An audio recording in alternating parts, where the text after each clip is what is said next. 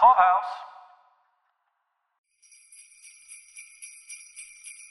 Do you love Christmas? Do you love Christmas movies?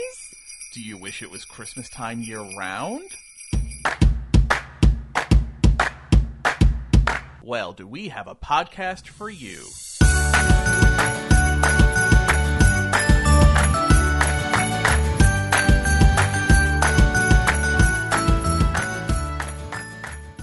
Welcome to the 52 Weeks of Christmas podcast.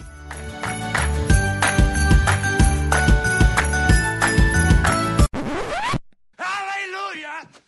All these... Whoa, Clark. We're keeping this show family-friendly. Where's the Tylenol? Welcome to week 8 of the 52 Weeks of Christmas podcast. This is Caroline. And this is Mike. Tonight we're talking about the 1990 Stone Cold Christmas classic, Home Alone. Home Alone was written by John Hughes, with actually an uncredited but very important, and we'll talk about in a little bit, rewrite by Chris Columbus. And it was directed by Chris Columbus in only his third directorship. Only the third movie that he...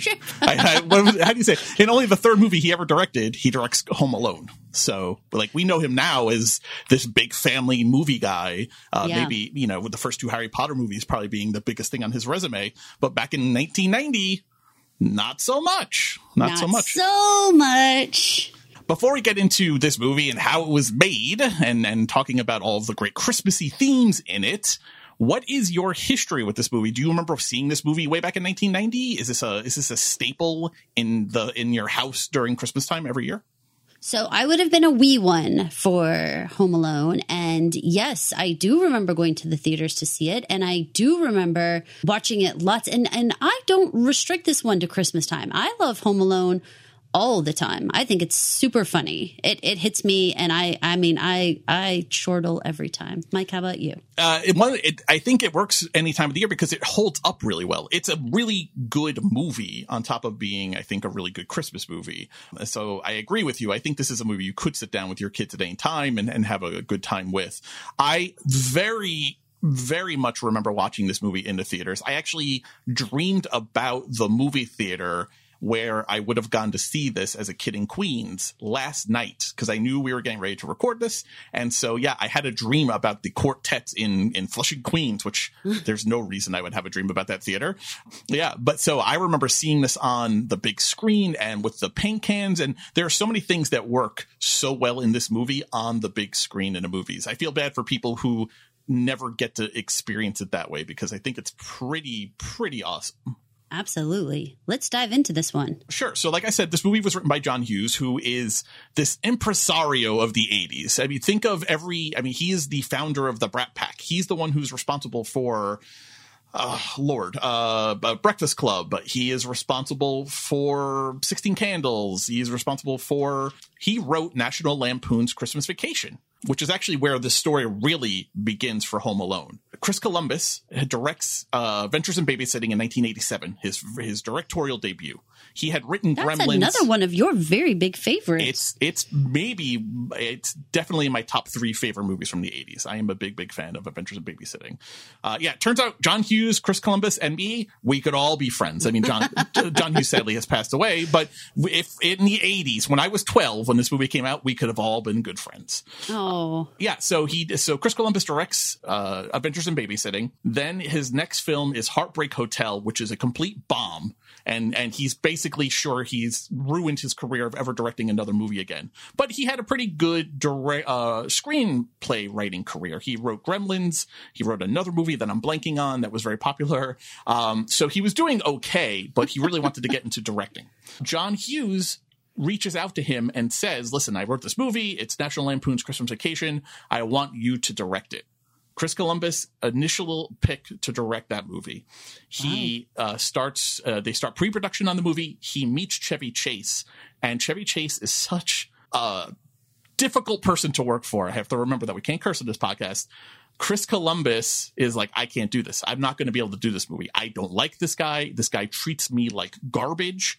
I cannot do this movie. And rather than stick it out and put himself through that meat grinder, he calls John Hughes. And John Hughes, before he even says anything, Caroline, he tells Chris Columbus, don't do this movie. It's not going to go well for you. And Chris Columbus is like, thank you. Lets him off the hook. He says, listen, I wrote 2 scripts last weekend, because John Hughes apparently from Friday to Sunday would just write screenplays. That's what he did. Yeah. Crazy. Isn't that nuts? Nuts. So like nuts. He wrote this entire movie on a weekend. That's so nuts. He goes to Chris Columbus. I wrote 2 movies last weekend. You can have your pick. I'll let you direct either of them. The second of the 2 scripts is Home Alone. Chris Columbus loves Christmas. That's what attracted him to Christmas Vacation initially. He loves Christmas. He loves Christmas themes. So he takes the script. He's like, I'm going to do this one. He takes the script and he does a rewrite of it, which, you know, John Hughes is John Hughes. You don't rewrite John Hughes's movies. But he actually takes it kind of in stride, and he gives notes to Chris Columbus on his rewrite. And that's how we get to the kind of movie that we have. Now, why is it important, Caroline? Because John Hughes' original script for Home Alone is very broad comedy, very boisterous, right? This is the guy that brought us Uncle Buck only the year before. And it doesn't have any of the real heart that this movie kind of became known for, I think, or one of the things. Do you know who it specifically doesn't have in it? Who doesn't it have in it? You tell us. It doesn't have Old Man Marley in it. It doesn't have Old Man Marley in it. That means How it doesn't crazy have. Is that? It doesn't have that church scene. It doesn't have all of the. I mean, he is like the whole reason why Kevin has this whole moment. The pre-Midnight Mass church scene that Kevin and Old Man Marley have together, I think is kind of the theme of this movie. It really becomes what this movie is about. And I think it's one of the things that makes this a Christmas movie. Without Old Man Marley, Kevin doesn't have that whole arc. And while this may still qualify as a Christmas movie, I think it would be on much less firmer ground as a Christmas movie without all of that. Don't you? Agree. Yeah. He gives Kevin the confidence to go and protect his house. He really does. He really does. And just the idea of family, you know, in a lot of ways, you and I were talking about this right before we started recording. This went over my head as a kid, but Marley is obviously a reference to Charles Dickens' A Christmas Carol, which anyone who listened to our Muppet Christmas Carol podcast episode will know. And I think in a lot of ways, Marley serves as kind of a stand-in for the ghosts in A Christmas Carol, where they show Ebenezer Scrooge Christmas past, Christmas present, Christmas future. I think Marley serves kind of as like a cautionary tale for what could happen to Kevin if he doesn't make things right with his family and try to be a better participant in his family life, which is a lot to put on an 8-year-old, but I think is also really important. And I think it wakes Kevin up to that fact. I really enjoyed getting to watch Home Alone on this YouTube version of Home Alone this time, where I was listening to the commentary of both Chris Columbus and Macaulay Culkin. It was so fun to listen to his like vibe for this movie in terms of like, first of all, like that whole writing with John Hughes. Like apparently John Hughes is a complete night owl. So he'd have to show up over there at like 9 p.m. to just begin. And he wouldn't leave there till like 3, 4 in the morning and then have to be on set at like 8 a.m. And this is just like how John Hughes works. I thought that was fascinating. And we do another podcast that is decorating the set. And so I love looking at sets and I love looking at how they weave in different holidays. We've talked about this a lot on that show, actually. And one of the things that I thought was really cool about this, and Chris Columbus talked a lot about it, was how he wanted to make Christmas be in that house, but like year round. So like if you look in the background, the wallpaper was like red and green, but it's like a muted red and green. And so there's all these parts of the house that's not necessarily like garland and, you know, Christmas lights and all these things, but instead, it's like these layered red, greens, and golds that make the house just feel super warm and really inviting. I love that kind of stuff. And he said he was inspired by Great Expectations, actually. Interesting. The red and green is something I noticed a lot on this watch of the movie. I realized I haven't actually watched this movie in a long time from start to finish, but as I was watching it, it all came back to me where like you could quote the line right before the actor says it.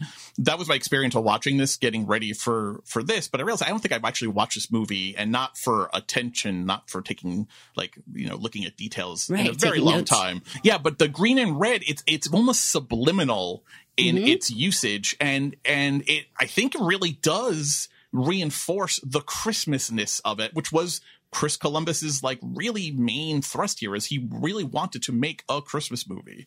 Well, and even down to the wardrobe, like the people were wearing reds and greens and yellows and things that would remind you of Christmas. And I just love that. His little pajama set. He's got the robe and the pajamas are green and red. Oh, he's adorable. Let's actually talk about family, though, because I want to play this clip. This is the church scene I was talking about, and let's jump in on the conversation after we listen to this.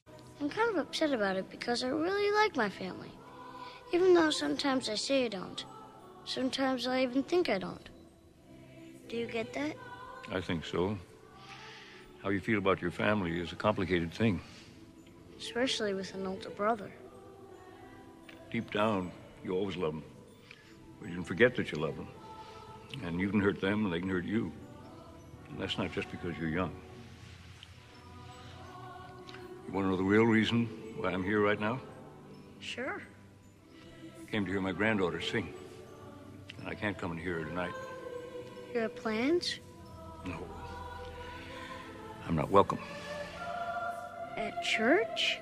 Oh, you're always welcome at church. I'm not welcome with my son. Years back, before you and your family moved on the block, I had an argument with my son. How old is he? Well, he's grown up. We lost our tempers, and I said I didn't care to see him anymore. He said the same, and we haven't spoken to each other since. If you miss him, why don't you call him? I'm afraid if I call him, he won't talk to me. How do you know? I don't know. I'm just afraid he won't. No offense, but aren't you a little old to be afraid? You can be a little old for a lot of things. You're never too old to be afraid. I let that clip run as long as I did because I love the end, which has nothing to do with family, but the idea that you're never too old to be afraid, I think is something that a lot of people need to hear more in their life, you know, if you have trouble with your feelings, and that's why I let it play. The idea that how you feel about your family is a complicated thing. Who doesn't identify with that, Caroline? Right? Especially at Christmas time. I actually was just doing this like stress evaluation paperwork with one of my kiddos who's taking a health class, and they make you do it. One of the things actually says holiday Christmas events is one of the stress things. Yeah. And but it's like death of a parent. Christmas is the next one. And you're like, what? But it's true. It is stressful. Christmas is stressful. Family is stressful. And then you have this whole backdrop of this family getting ready for this giant family vacation, which is very stressful. There is so much in this movie that is identifiable and relatable for people. You know, you and I were talking during our Kiss Bang Bang episode last week about how that movie lacked all of the themes that we look for in Christmas movies. And we talked about family and dealing with your family and being with your family and everything that's entailed in that. This movie is all about family and what you're willing to do to defend it and how important it is. And even when you maybe don't like them or you're in the moment, you are having a problem with them, at the end of the day, you're going to miss them if they're not there. I think this is an especially poignant year for us to be talking about this movie because, you know, lots of times people are dragging their feet. They don't want to go to the Christmas at their parents' house and do all that.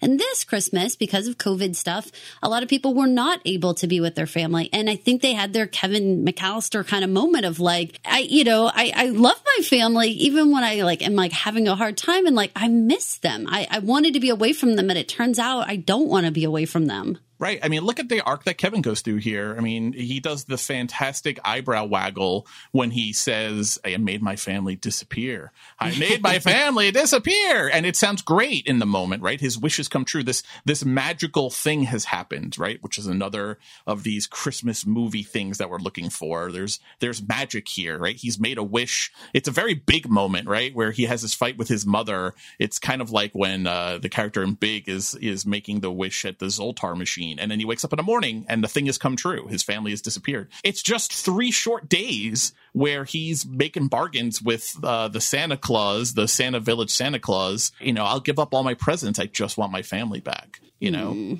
And I mean, yeah, he's a little kid, but he's this old soul little kid. And so I think it makes it relatable. It's not just something you could chalk up to, well, he's a dumb kid and what do kids know? No, man. I mean, it sounds good in theory, but go some days without the people you love most.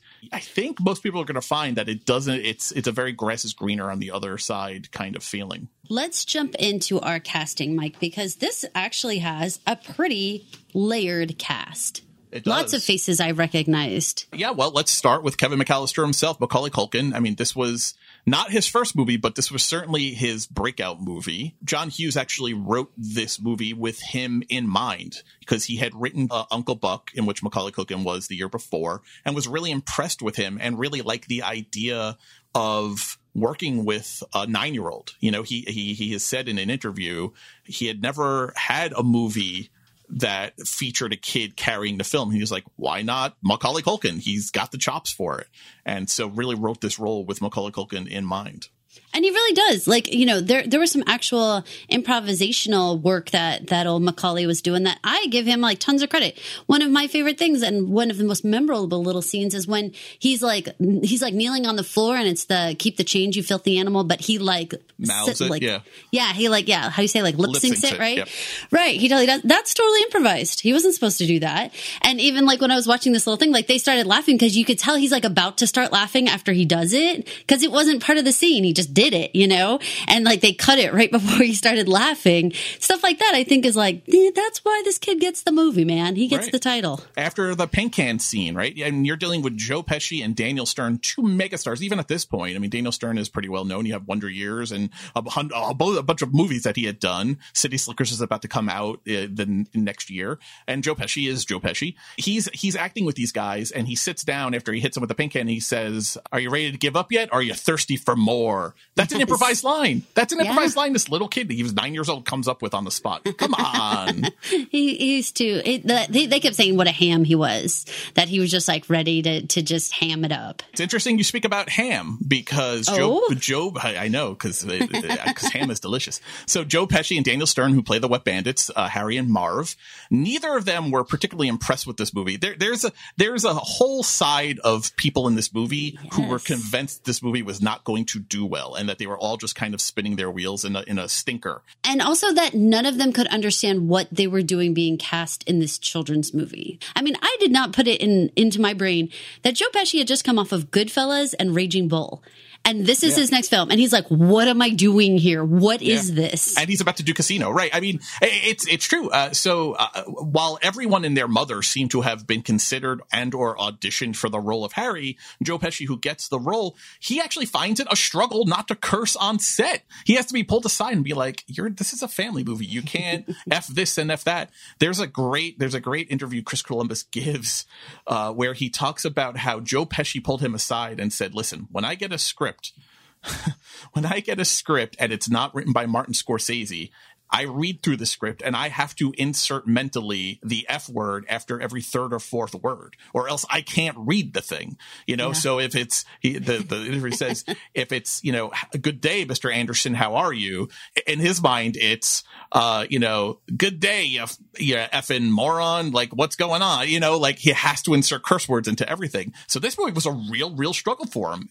And Macaulay talked a lot about how, like, I mean, he was not a warm and fuzzy, like, behind the scenes either. It's not like he was, like, a fun, nice guy. Like, was a stern guy who didn't really want to be there. Now, Joe Pesci's side of that argument is that he intentionally stayed away from Macaulay Culkin on set because he wanted the performance to come off as that he was a real meanie. He has come out and said that he was impressed at how good an actor and how professional Macaulay Culkin was. He said he was a 9-year-old, but with like an old man trapped in a 9-year-old's body.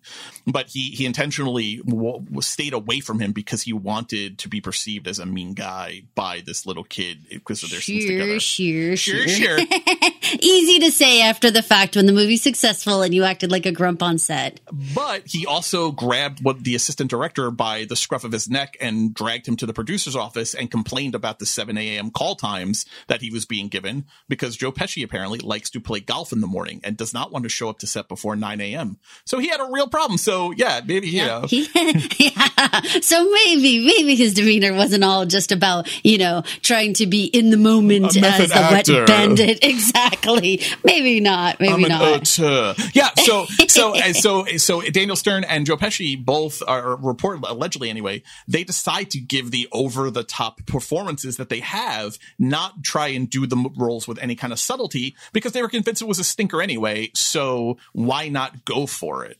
Which is kind of crazy. But imagine if they had been more reserved, I don't think it would have hit as hard or worked as well. In that commentary, they also said that the Wet Bandits was actually a Daniel Stern little improvisational moment.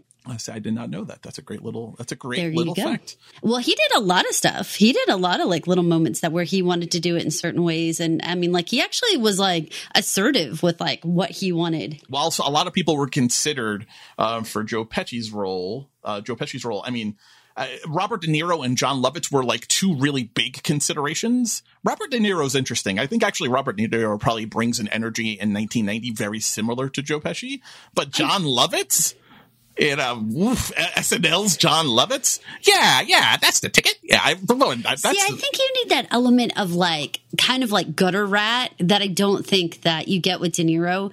You have to get some amount of the idea that this guy is scraping, he needs this kind of crap, and he's got to have Marv as a part of his twosome here. And I don't feel like De Niro or God, a lot of these other people would. I'm looking at your list here of Kevin Kline or Tommy Lee Jones. I cannot imagine them. No, but you look at a Bob Hoskins or a Danny DeVito. Danny DeVito could have probably pulled it off. Yeah, but Bob Hoskins has a whole schlubby side to him too. I mean, he was fresh off of Who Framed Roger Rabbit, so he was a name being bandied about. But there's an unshaven, smelly kind of quality to him that you can see him doing this. Phil Collins, shut up. That's ridiculous. No, I think if you take a De Niro in this movie, then he goes from being schlubby petty thief to menacing gangster type, because that's De Niro's vibe. If you're going to make him a bad guy, De Niro's vibe is, I'm going to cut your knees off, I'm going to take a bat to you. You'd be actually scared. And not working really for a kid's movie. But one of the things that Columbus said was that he most specifically did a darker look on this movie, because we're all used to kids' movies being very bright, very colorful. But if you really if you rewatch this with the eye of the lighting, it is very dark. They shoot at night a lot, and they do a lot of the scenes are very not well lit in any kind of way. So it has this menacing quality that if then you also add in Robert De Niro, that would be too much. Oh yeah, I mean, almost like Jack Nicholson in The Shining, Yes. McAllister, I'm coming for you. Too much. Yeah, so Daniel Stern is interesting because so Christopher Lloyd and Michael Richards were two actors, comedic actors, just like Daniel Stern, who were looked at for the role. Both of them were unavailable. Daniel Stern gets cast. He's told it's going to be 6 weeks worth of work. They come back to him a couple days later and they say, actually it's going to be 8 weeks worth of work. It's going to be 2 extra weeks. He says, well, am I going to get a raise? And they're like, no raise. And so he's like, well, peace. And he walks away from the film. He quits the film. So they hire Daniel Roebuck, this actor, Daniel Roebuck, who wasn't terribly well known. He had done some movies. Okay, I know him. Yeah, he's a big guy. He's he's kind of a schlubby guy, He was doing a little Matlock. The Dirty Dozen. U.S. Marshals, The Fugitive. So he gets hired, and after just 2 days of rehearsal, Chris Columbus goes to the producers. He's like, listen, he's got no chemistry with Pesci. It's not a knock on him. It's just not working, these two together. They're like, well, you got to get Stern back. And so they go back. So they fire Roebuck, who gets paid handsomely to not make this movie, because part of the deal when they fire him from the movie that they just hired him is they cut him a large check. Part of the agreement was he couldn't appear in any movies until this movie came out. So, but he was paid well for it. But apparently, Daniel Roebuck has said that it was a big blow to his ego, and he was quite upset about it for a very long time.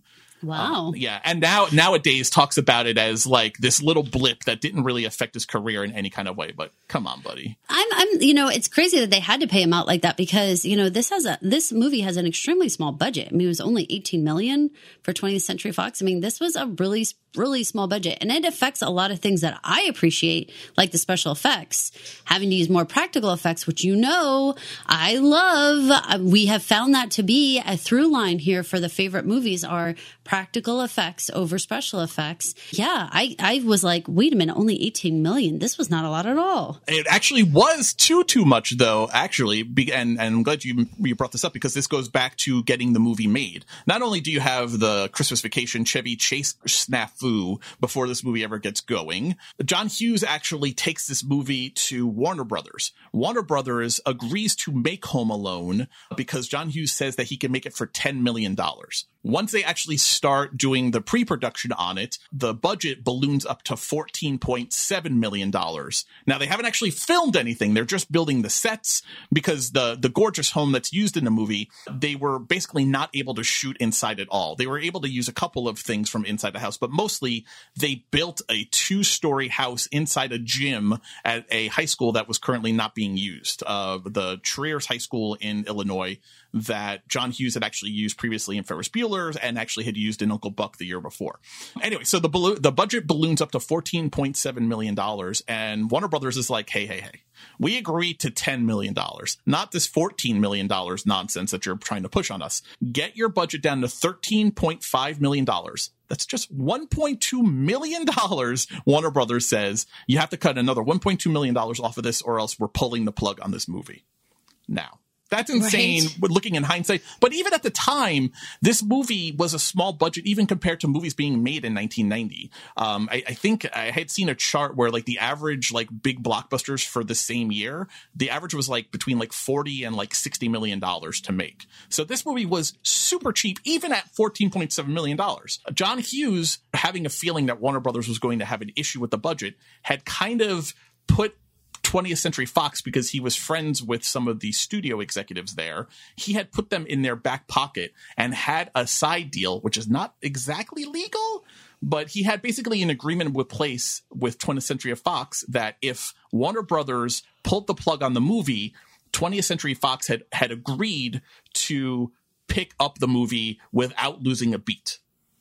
So they write a memo. Warner Brothers says you got to get it down to 13.5. You have to shave $1.2 million off your budget. They write a memo to Warner Brothers saying, listen, there's nothing left to cut.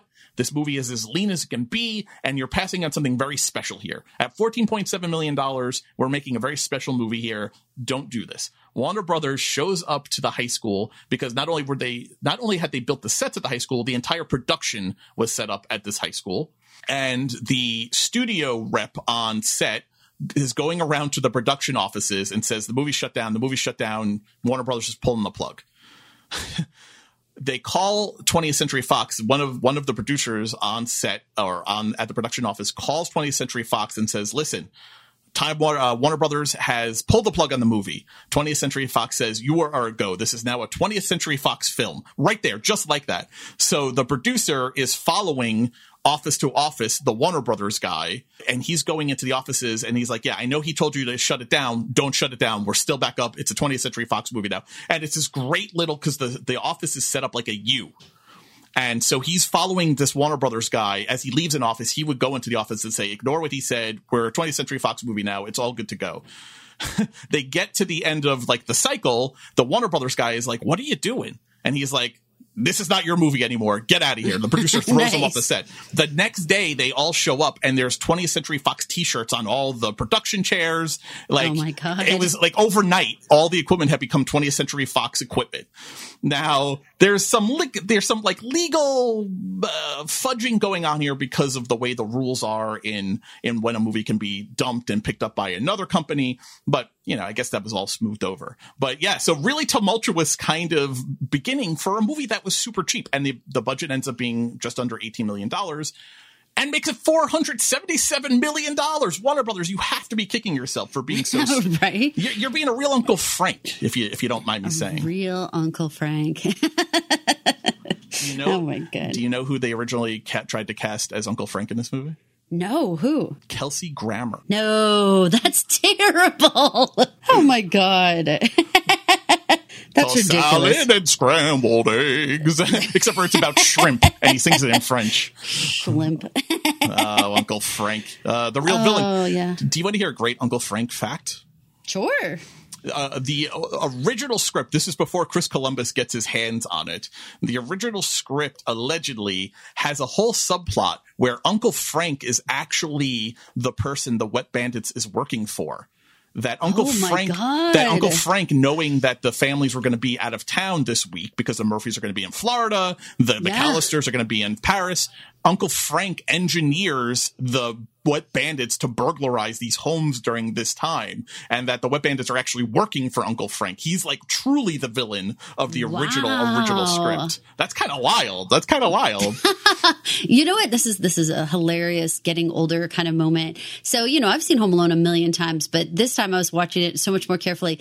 I realized, Mike, we're like the ages of like Uncle Frank and like the mom and dad and everything. And I'm like watching this and I'm like, Uncle Frank's thinner than I remember him. As a kid watching it, I was like, oh God, he's a fat old dad. He's like mean and stuff. Now I'm like, oh man, he's like my peer on this. That's terrible. John Candy was 4 years younger than I am now when he was in this movie. Oh my God.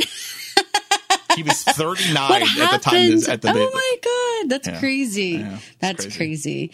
Yeah. Just generally even the idea though of looking at them as moms and dads. The first time I saw this movie, they were like my mom and dad. And then watching this and they're my peers now is like, this is the first time I saw that as like, I'm the mom and dad in this movie now. I'm not one of the kids. No, I had the same realization. That really shocked me. And then I'm like checking out Uncle Frank and Mr. McAllister. What's my problem? I'm glad that you brought up. So John Hurd, who plays Peter McAllister, he's another one of these doubting Debbies, who was like, unhappy about the film, thought it was kind of trash, didn't think it was going to be any kind of a hit. So much so, this was in a podcast, Alec Baldwin's podcast that he does. Chris Columbus goes on, he's telling the story.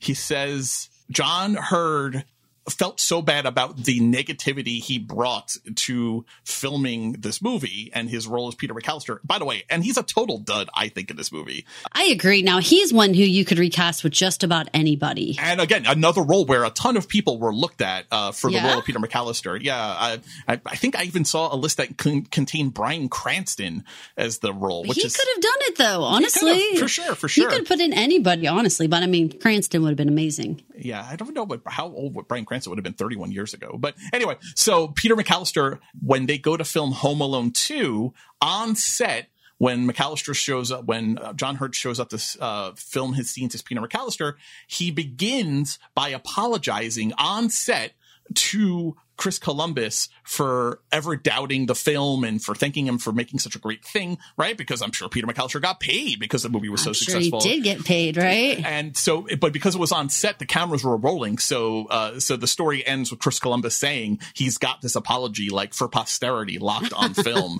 of John Hurd. Aww. Yeah. Yeah. In the commentary that Columbus was saying on this, he just kept saying that John Hurd had no idea what he was doing in the movie. Like, that's what he kept telling people. Like, I have no idea what I'm doing here. I don't understand why I was cast in this movie.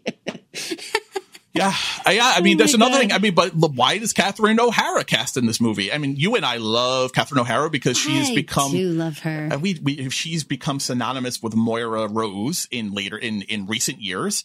I mean, she's got a history that goes back to the 70s with Eugene Levy and with John Candy from the SCTV days, which I was a big fan of growing up watching SCTV in repeats. I was probably a bigger fan of SCTV than I was even of SNL in the 80s, watching repeats of it. You know what Catherine has that she brings to the Moira Rose character as well that is essential to this one? What? That fantastic scream. She does. She's got that Kevin scream that you could recognize anywhere, right? And she brings it to Moira as well.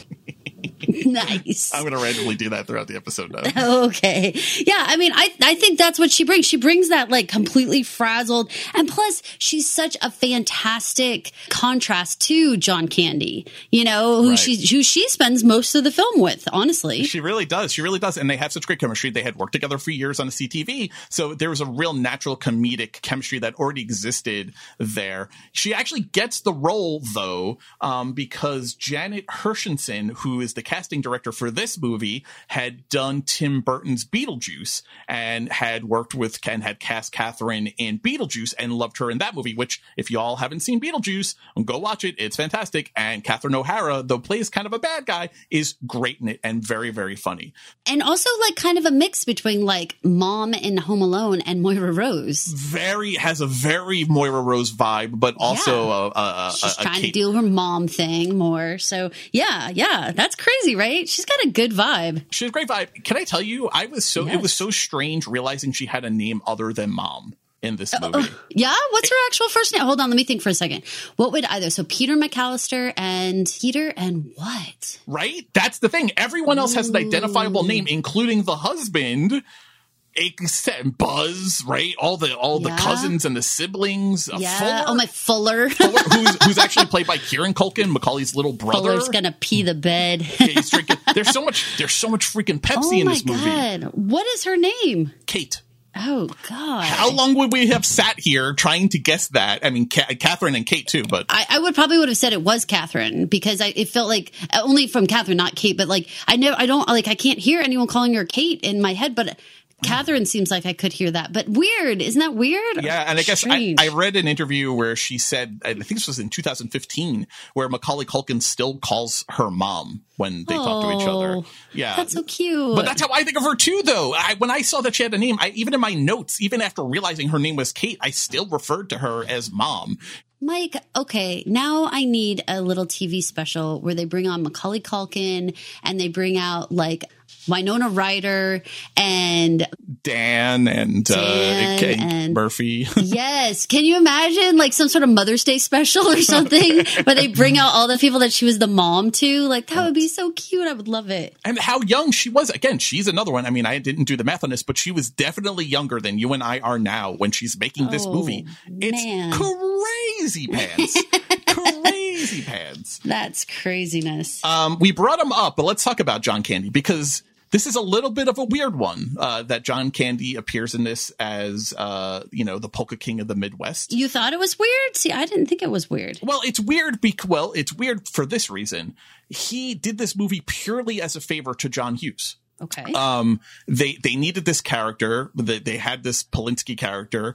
John Hughes and John Candy had worked together in Uncle Buck, and they were friends. And so John Hughes basically calls him up and says, come do this movie. He's like, yeah, not a problem.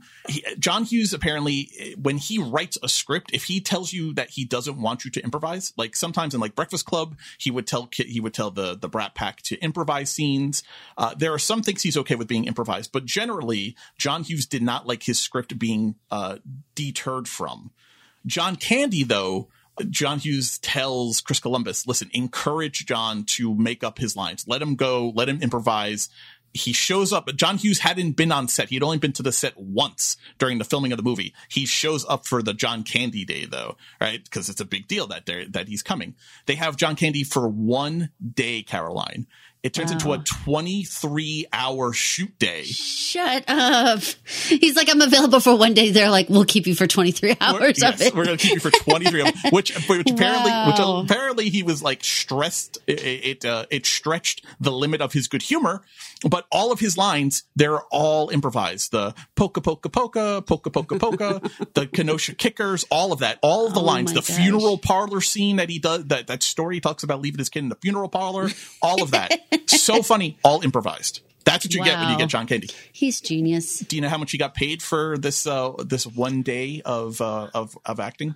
I can't imagine. Right? You would think it's John Candy. He's this is like peak John Candy. He would only go on to make one more film after this. His like final film one more family film is Cool Runnings after this before he passed away in 1994. He made, you ready? Sit down. It's a big number. Okay. All right, I'm ready.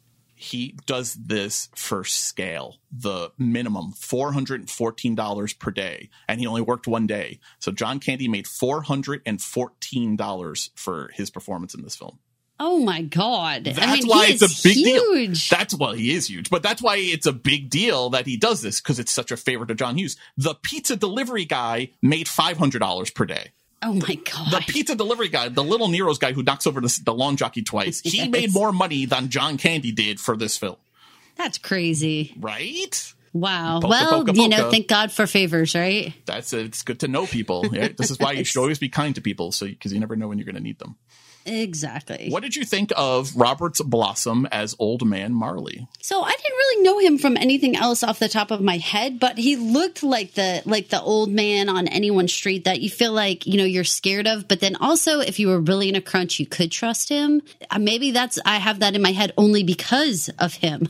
Like maybe he actually taught me that, like an old man on the street, I am wary of them, but I also do feel I could ask them for help if I was home alone. Oh, yeah. So he wears Kevin down throughout the movie, right? Because he first comes upon Old Man Marley, and it's weird. Like, he acts like he's never heard of the guy before, but you live next door to him. So I don't know how you've never seen him before, Kevin, but. Yeah, but you're a little kid. Do you know, like, all your neighbors' names necessarily? I definitely didn't, especially if they didn't have a kid. That's very true. That's very true. And obviously he's not having a relationship with his granddaughter. So it's not like the little redheaded girl is coming around the house much. It's funny, actually, in the church scene, he says, "That's my granddaughter up there. She's about your age, but do you know her?" And he's like, "No, I don't know her." So, yeah. So when Buzz tells that story, that really puts Old Man Marley on Kevin's map. And then they run into each other several times, right? He sees him on the street when he runs outside after he's yelling to the wet bandits who have now left, saying, "I'm not scared of you." But then he runs back inside when Old Man Marley comes around the way. He runs into him in the drugstore, which leads Kevin to stealing the toothbrush and that scene across the ice rink. But yeah, so he kind of wears him down. And finally, when he's in church, he really can't run from him anymore, right? So he has to kind of let him come and sit down there. And then he realizes, oh, you're actually a pretty good guy. Yeah. So, I didn't know him from anything before, but I was really, really kind of blown away by how perfectly he fits what this character was supposed to be. Macaulay Culkin was saying that he did like a commercial, some sort of Ellis Island commercial with him, like right after this. Like Robert Blossom plays his grandfather, and he's supposed to be like the grandkid in this Ellis Island commercial. That happens like not long after shooting this. Oh, really? That's weird. I know. Weird, right? Robert Blossom went on to say that this was like a high point of his career. Yeah, even after he was like, he talked about, it was in the context of talking about how kids still would come up to him on the street years later and say, "You're that guy from," and would kind of recognize him. And you helped, and like you were like a kind man hero. Yeah. Right. You weren't a shovel slayer, but you were a shovel hitting, guy for a good reason. Yes, for a good reason. Nice. So, yeah, and then I don't think we have to go through all the other characters, but I think in a family of what I think are largely unlikable people, who are like the McAllister extended family people that you like the least? Oh God. Uncle Frank was like the one that little jerk. Yeah. Yeah. All that business. Yeah. No. Jerk hit my ears so hard when I was a kid because I never heard of an adult calling a kid a jerk. And I think I was like, oh my God, like that's terrible. So yeah, he seemed like a really, really horrible adult. And the kids, man, of course, Buzz would drive me absolutely freaking insane. Yeah. I mean, even the actor, Devin Rattray, I think his name is, says he was asked, he was in like one of those like 30-year kind of interviews. He was asked what happened to Buzz, and he says, he's like, "I'm pretty sure he ended up going to prison." So, which sounds about right. Oh, you want to hear a little fun fact about, because, there's that scene where Kevin picks up the picture of the girlfriend. Oh, yeah. I actually, Chris Columbus really went into great detail on this one. Oh, why don't you tell us about it then? So I've been on the This Is Us podcast a bunch, and we have been talking about how the writers are starting to get more and more nervous about not making certain groups of people look bad, and so it's affecting the writing. And I was thinking of this in my brain while this Chris Columbus commentary was going on, and he is talking about the scene with Buzz's girlfriend in the picture and how he was like not wanting to put a girl in this picture because he felt like it was going to be terrible. And so he was like, okay, what am I going to do? What am I going to do? So he decides to go ahead and instead have a boy dress up. That was so clever and creative. And like, I like that Chris Columbus's brain would say, I don't want to like mark a girl out in the world as like ugly, right. You know, like what a good heart. Well, I mean, what her IMDb credit would be ugly girl in picture. Like yeah, that. Wolf girl. Yeah, wolf girl. But also though, I mean, it's a real thing a little brother would say in reaction to it. So it's real, but it's also super mean. That being said, so the picture the boy used was actually the art director on the movie's son, Dan Webster. It was Dan Webster's son. So, there was so much nepotism in this movie, Mike. Oh my God. Yeah. I mean, It Kieran was Culkin crazy. is like the least of it, appearing as Fuller. Chris Columbus oh my had, gosh. he had Everybody. he had like 19 people from his family appear in. Yeah. Did you recognize any of them? Did you know any of them? I did, and only about reading about it. My favorite one was the father-in-law, is the cop who says, "Tell them to count their kids." Yes, that one. And then also, like, his wife plays the stewardess on the plane. His own little daughter and is on the plane, like, as a little infant. She's like the one that's like, when you're like looking into the plane, she's like sitting on an older woman's lap, like a grandma's lap. That's his mother-in-law's lap. Like, there's so many people that he employed on this. And like every little person, like the driver that takes him to the airport, that was just his driver that takes him places. So like, funny. it's so funny. He's just like, you seem like you could do this on film. Come on. Well, you know, I kind of like that, though. So one of the reasons that this is in Chicago, and one of the reasons that so many John Hughes films take place in Chicago, is because John Hughes didn't like the studio system. And so he always wanted to make his movies far away from LA or from New York because he wanted to avoid interference from the studios.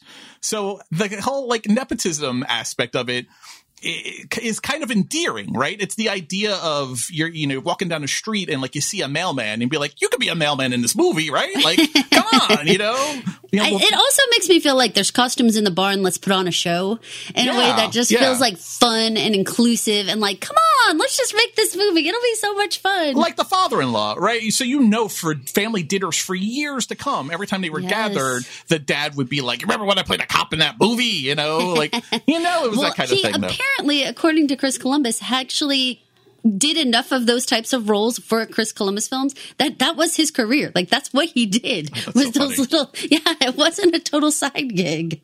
That's so funny. There's so funny. Yeah. Let's talk about, since we're kind of there already, I'm about to wow you with a segue. Shut up. Are you? Yeah. So we're talking about actors who aren't really well known at this time. Did you notice who's playing the French ticket agent in this movie? I did. Well, tell us. Tell us who it was and why it was particularly important to you and me. Well, it hit me because it was Hope Davis. And at first I was like, okay, Hope Davis. Why do I know you? Why are you so familiar? And then I'm like, oh, you're Gina from Your Honor.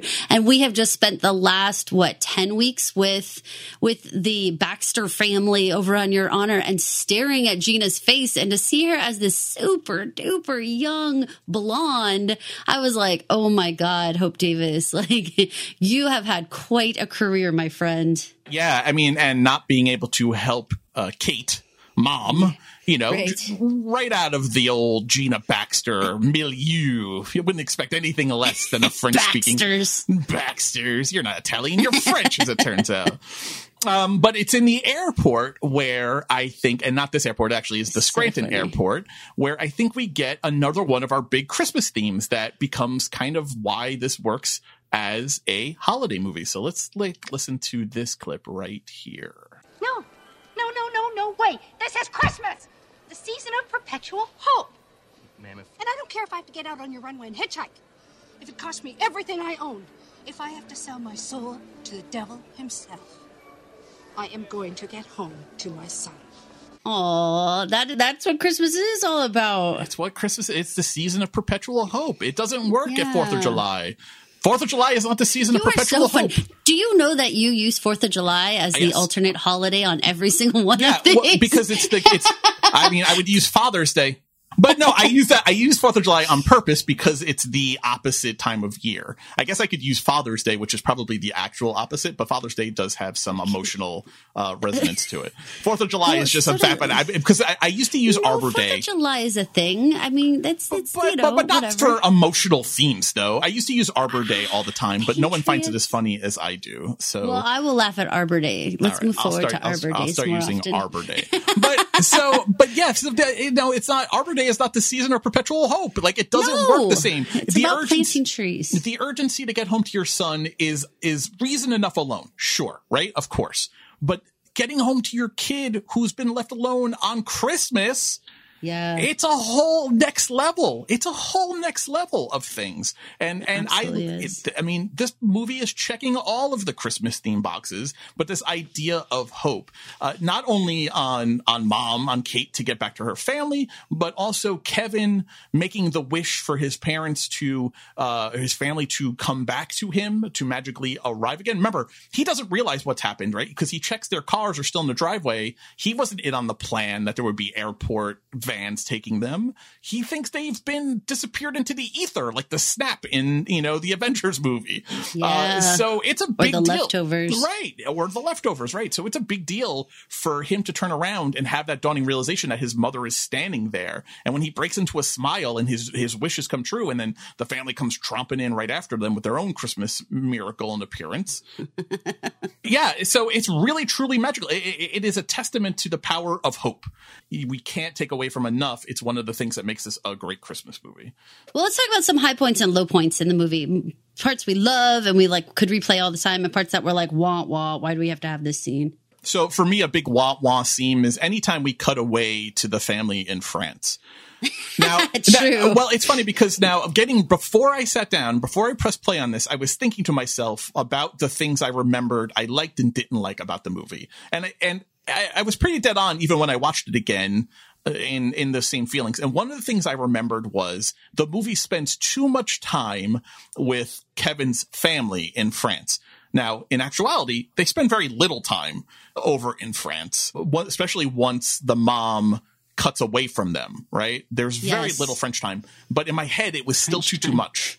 There was still too much. And watching it again, I would have been fine if we never visited them. You didn't care what their reactions were. No, because they didn't really care. None of them really care. Even the dad, Peter McAllister, were sad, right? Peter McAllister, the guy could not have been more nonplussed about his kid being stuck at home. If you had given Peter McAllister the chance, well, we could still stay in Paris. Kevin will still be alive in a week. I think he would have really seriously considered it.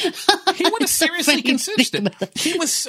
I am a father of a 12-year-old. If I got stuck across the ocean from him, I think I would be much more like Catherine O'Hara than I would be like Peter McAllister. Definitely, for sure, without a doubt. And the director's commentary, Columbus talked about how the movie was actually 10 minutes longer, and maybe this would have balanced your dislike of the France scenes because there was more time of Kevin just walking around the house looking for the family.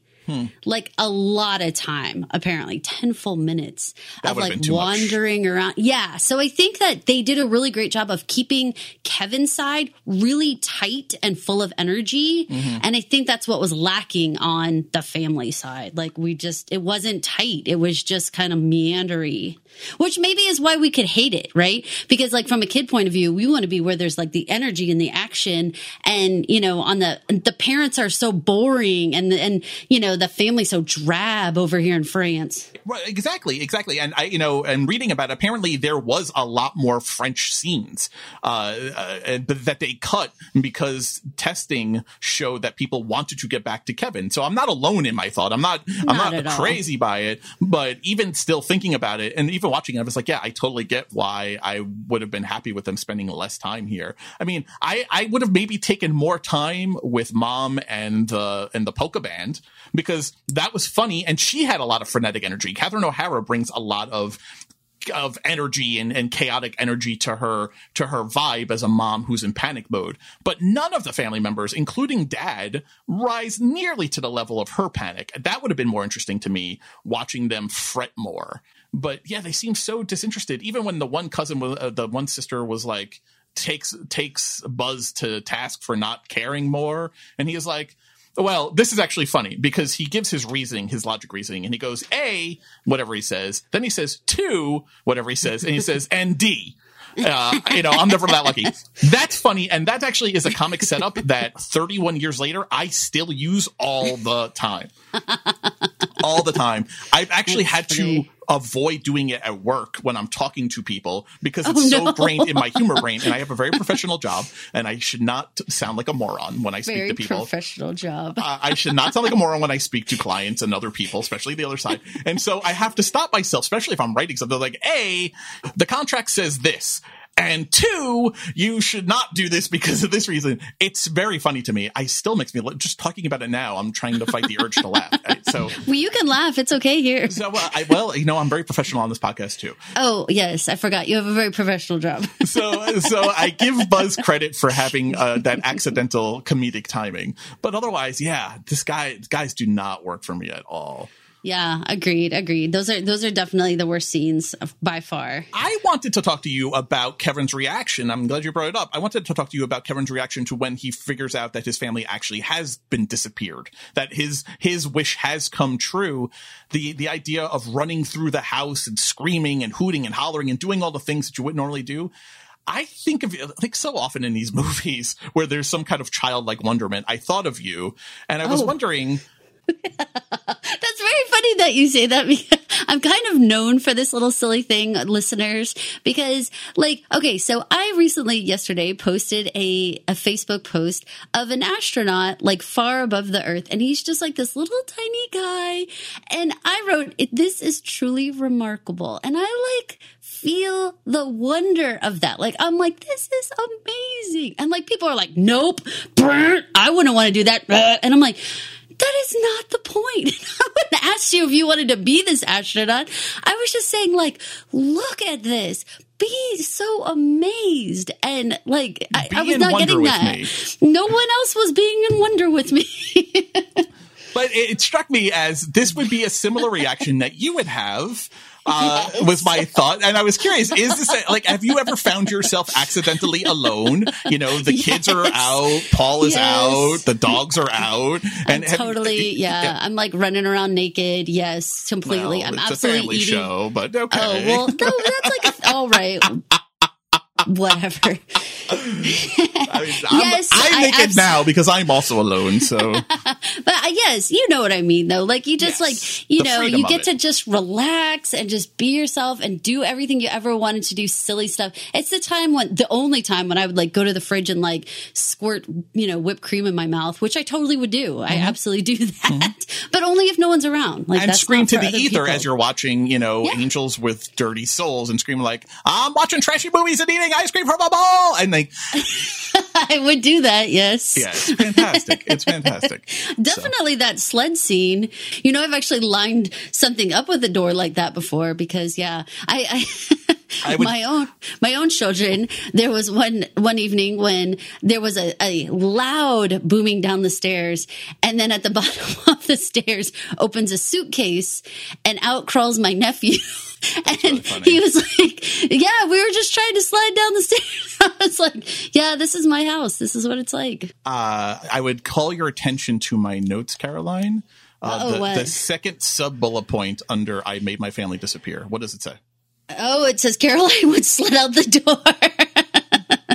Caroline would absolutely sled out the door. I love sledding, and anytime I get a chance to go sledding, I always want to go sledding. I always need to be surrounded with people with wonder. Wonder. And that sled, by the way, actually sits in Chris Columbus's office. The entire cast went on to sign that sled. Oh. And so he keeps it as a memorabilia in his office still today.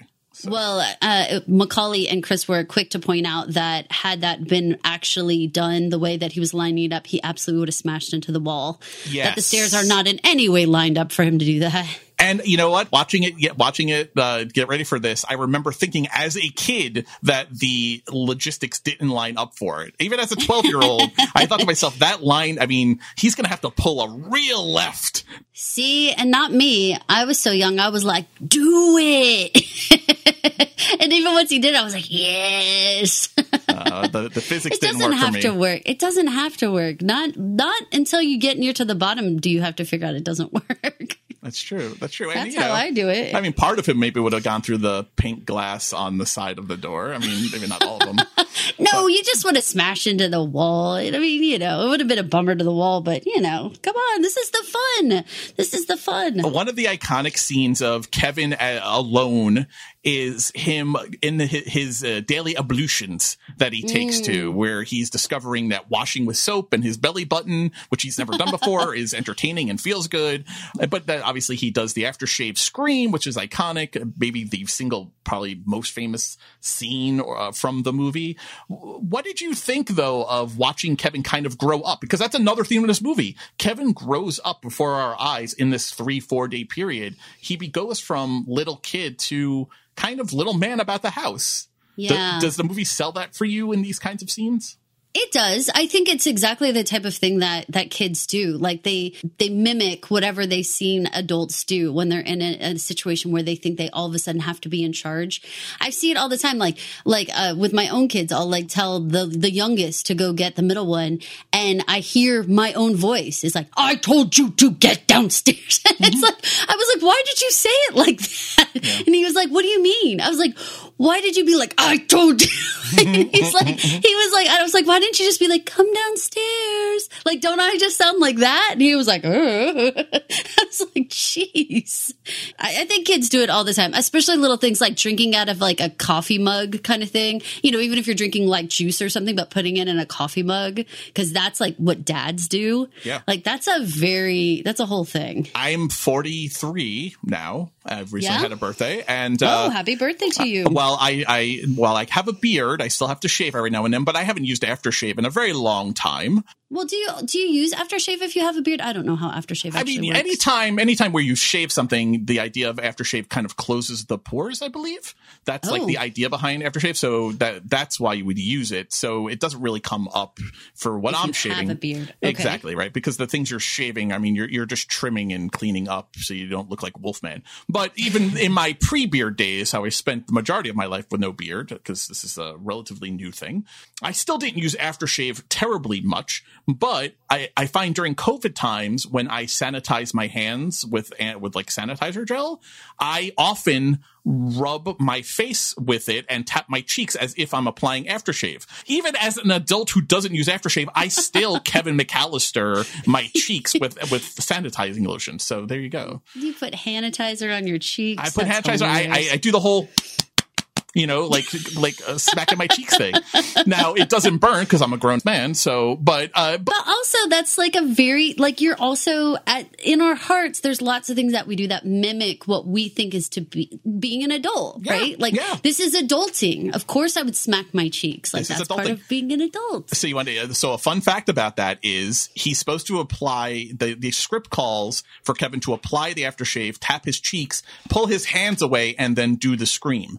Being a kid and not always doing it correctly, he taps his cheeks and then holds them up against his cheeks. He holds his hands to his cheeks and lets out the iconic scream with the hands on the cheeks. It looked so good and went over so well while they were filming it, even though it was a mistake. They left it. It was just one of those great Hollywood moments where it was Hollywood gold, you know, this accidental thing that turned, I mean, truly iconic.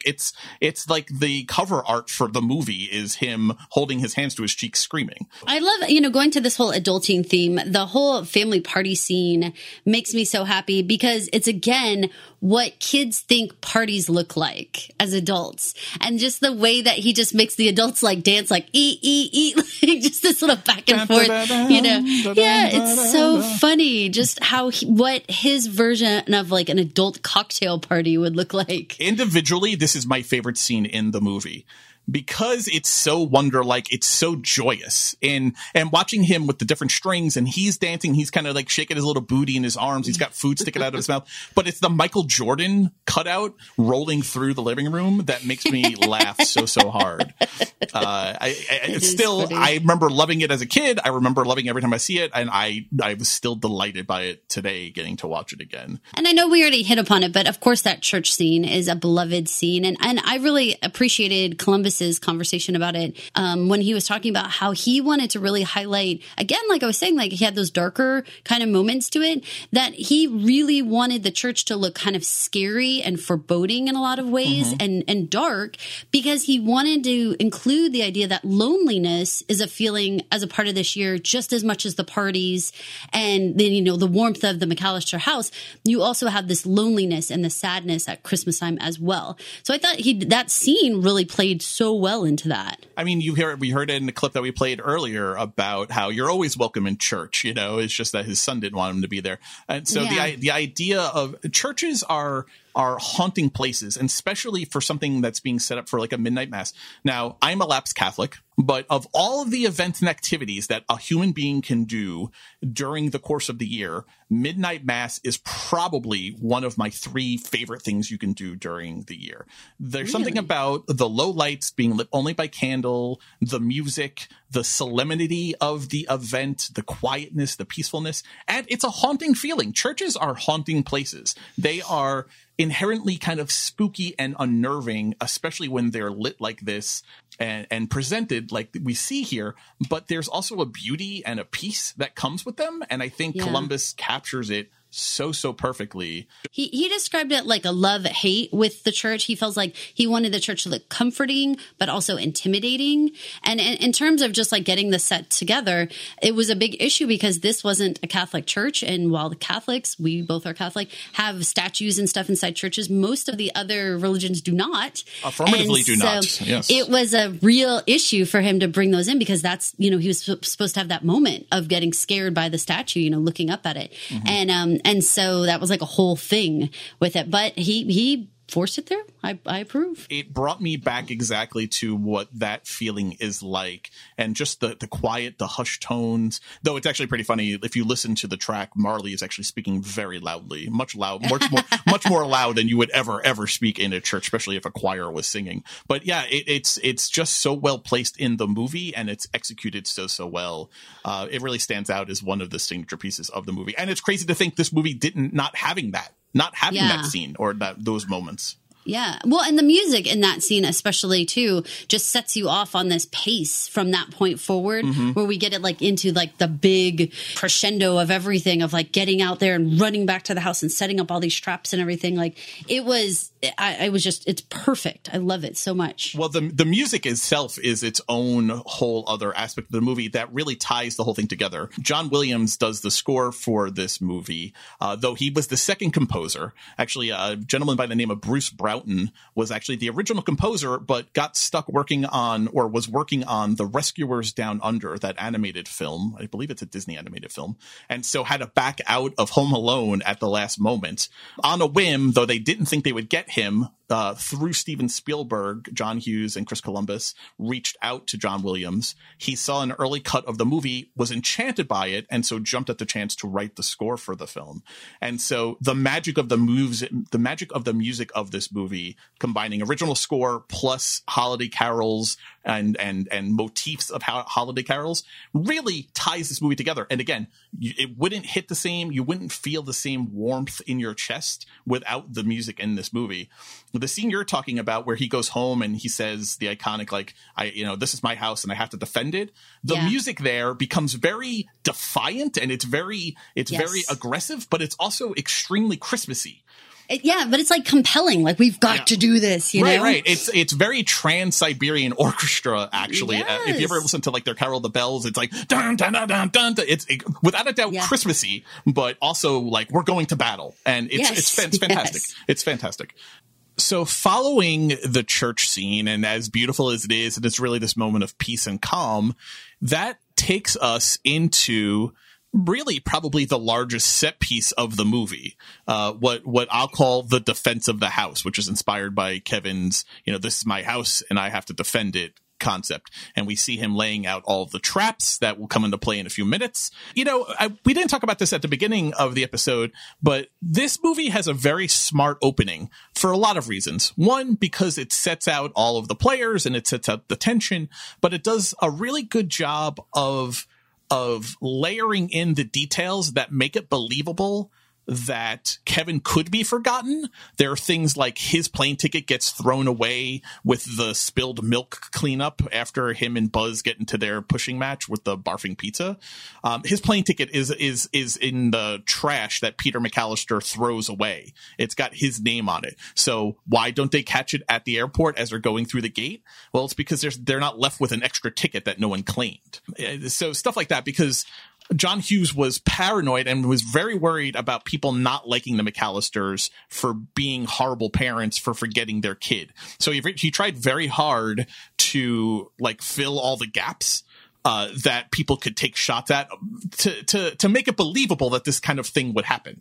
Columbus talks a lot about that in the commentary about how he was very careful about plot holes. Yeah, I mean, and it's still a bit unbelievable that, right. I mean, there is like 18 people though here, and so I guess maybe it isn't, but it seems like the mom and Kevin do have kind of a closer relationship than maybe she has with her other kids, at least from the limited interaction we saw. She definitely seems to be the Kevin whisperer of the group, and by far the only one who's remotely nice to him. Everyone else kind of treats him like he's a leper. And so it's a little weird that she wouldn't at some point be like, hey, where is Kevin? But I think to the extent that they can and make the premise believable, they really do set out they do try and fill in all those gaps. But it's also smart because they layer in this idea that Kevin is crafty. And because there's this whole conversation about him using his father's glue guns and his new fishing hooks to make Christmas ornaments in the garage. Yes. That's a great little detail that makes no sense until you get to this part of the movie and you realize, well, this kid actually does have the skill set here that he's now putting to use. I love that. And he's like a little tinkerer. That's like part of his personality. What is that thing? What is it called? Tinker Tailor? Tinker Tailor Soldier Spy. Yeah, he's a Tinker Tailor Soldier Spy. It's a John le Carre spy novel. He is the tinker. He might be also a bit of a tailor and a bit of a soldier. Remember, he walks around with that BB gun. And a little bit of a spy. And a little bit of a spy. He really is all the things. See? He has the gun strapped to his back like he is a G.I. Joe commando. See what I did there? See what I did? You put it in the bed, you fluffed the blankets on it, you gave it a little kiss goodnight and said, good night. And tucked in that joke. You tucked in that joke and you said, you're a good joke. Yeah, so I love, again, this is one of the things you notice when you're an adult and you have kids and whatever, you have life experience that I definitely didn't pick up on as a kid watching this movie, but they really do layer in how this could come to be. He's got the imagination, another important aspect of a Christmas movie, imagination and wonder. He's got an imagination, he's creative, and he has these tinkerer skills. These I can make, MacGyver skills that's laid out for us. So when it happens here, it has the air of believability. I think this is probably the most well-known set of the movie. I think it's probably the part people talk about the most, other than the aftershave piece. But I'd like to kind of rapid fire with you because most of these are super, super violent. I'd like to, if you're game for it, maybe we do a little bit of word association.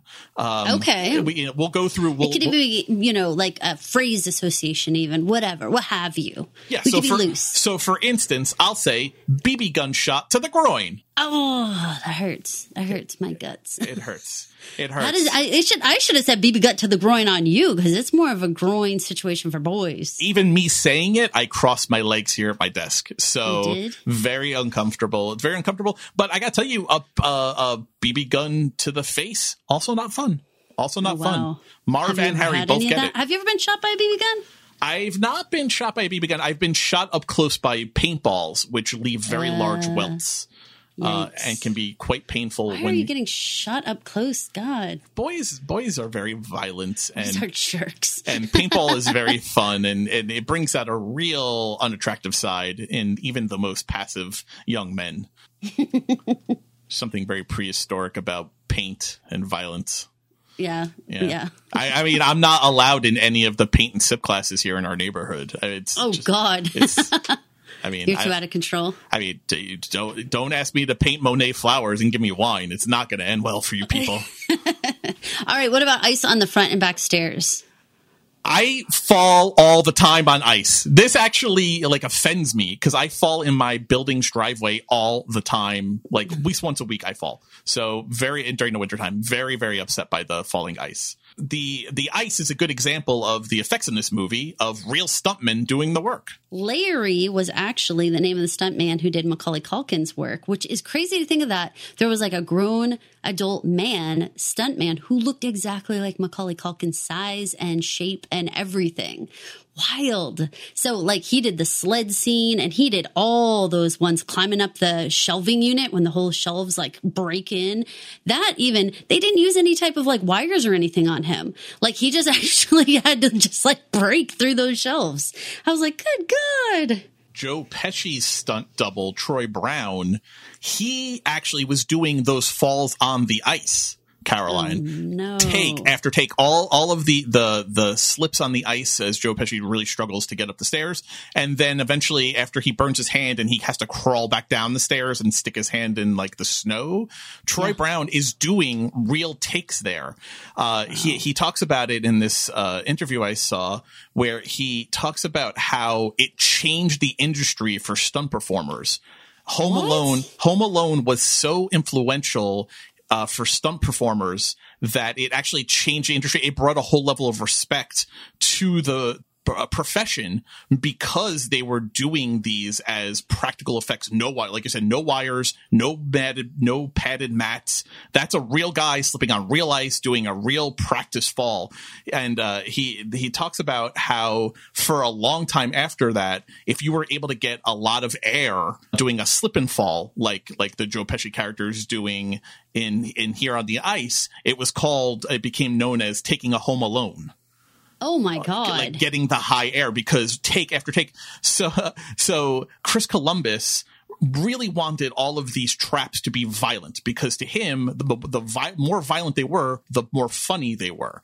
It was one of those things he talks about how he doesn't understand why, but something about these bad guys, these burglars having horrible things done to them made him laugh. And so the more outrageous it could be, the better it was. The problem was when he went to film it, he talks about how he couldn't and no one could watch the monitors when the stuntmen were doing these, when they were filming these scenes.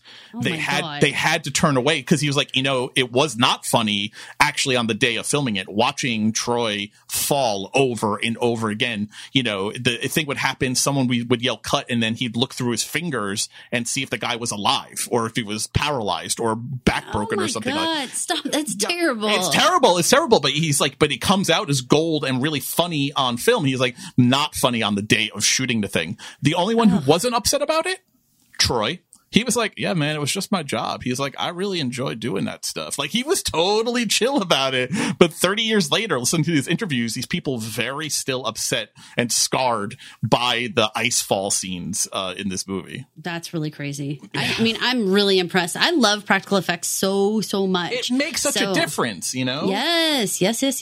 I love it. Here's the problem. So Home Alone is currently in development to be rebooted or remade. Disney, currently Disney has announced plans to remake the movie, and I don't know that they've released a lot of details about it, but my worry is because of the trend in its 2021 that they're going to remove a lot of the practical effects that makes this movie so special and replace it with CGI and replace it with special effects and computer effects. It's not going to hit the same. It's not going to feel the same.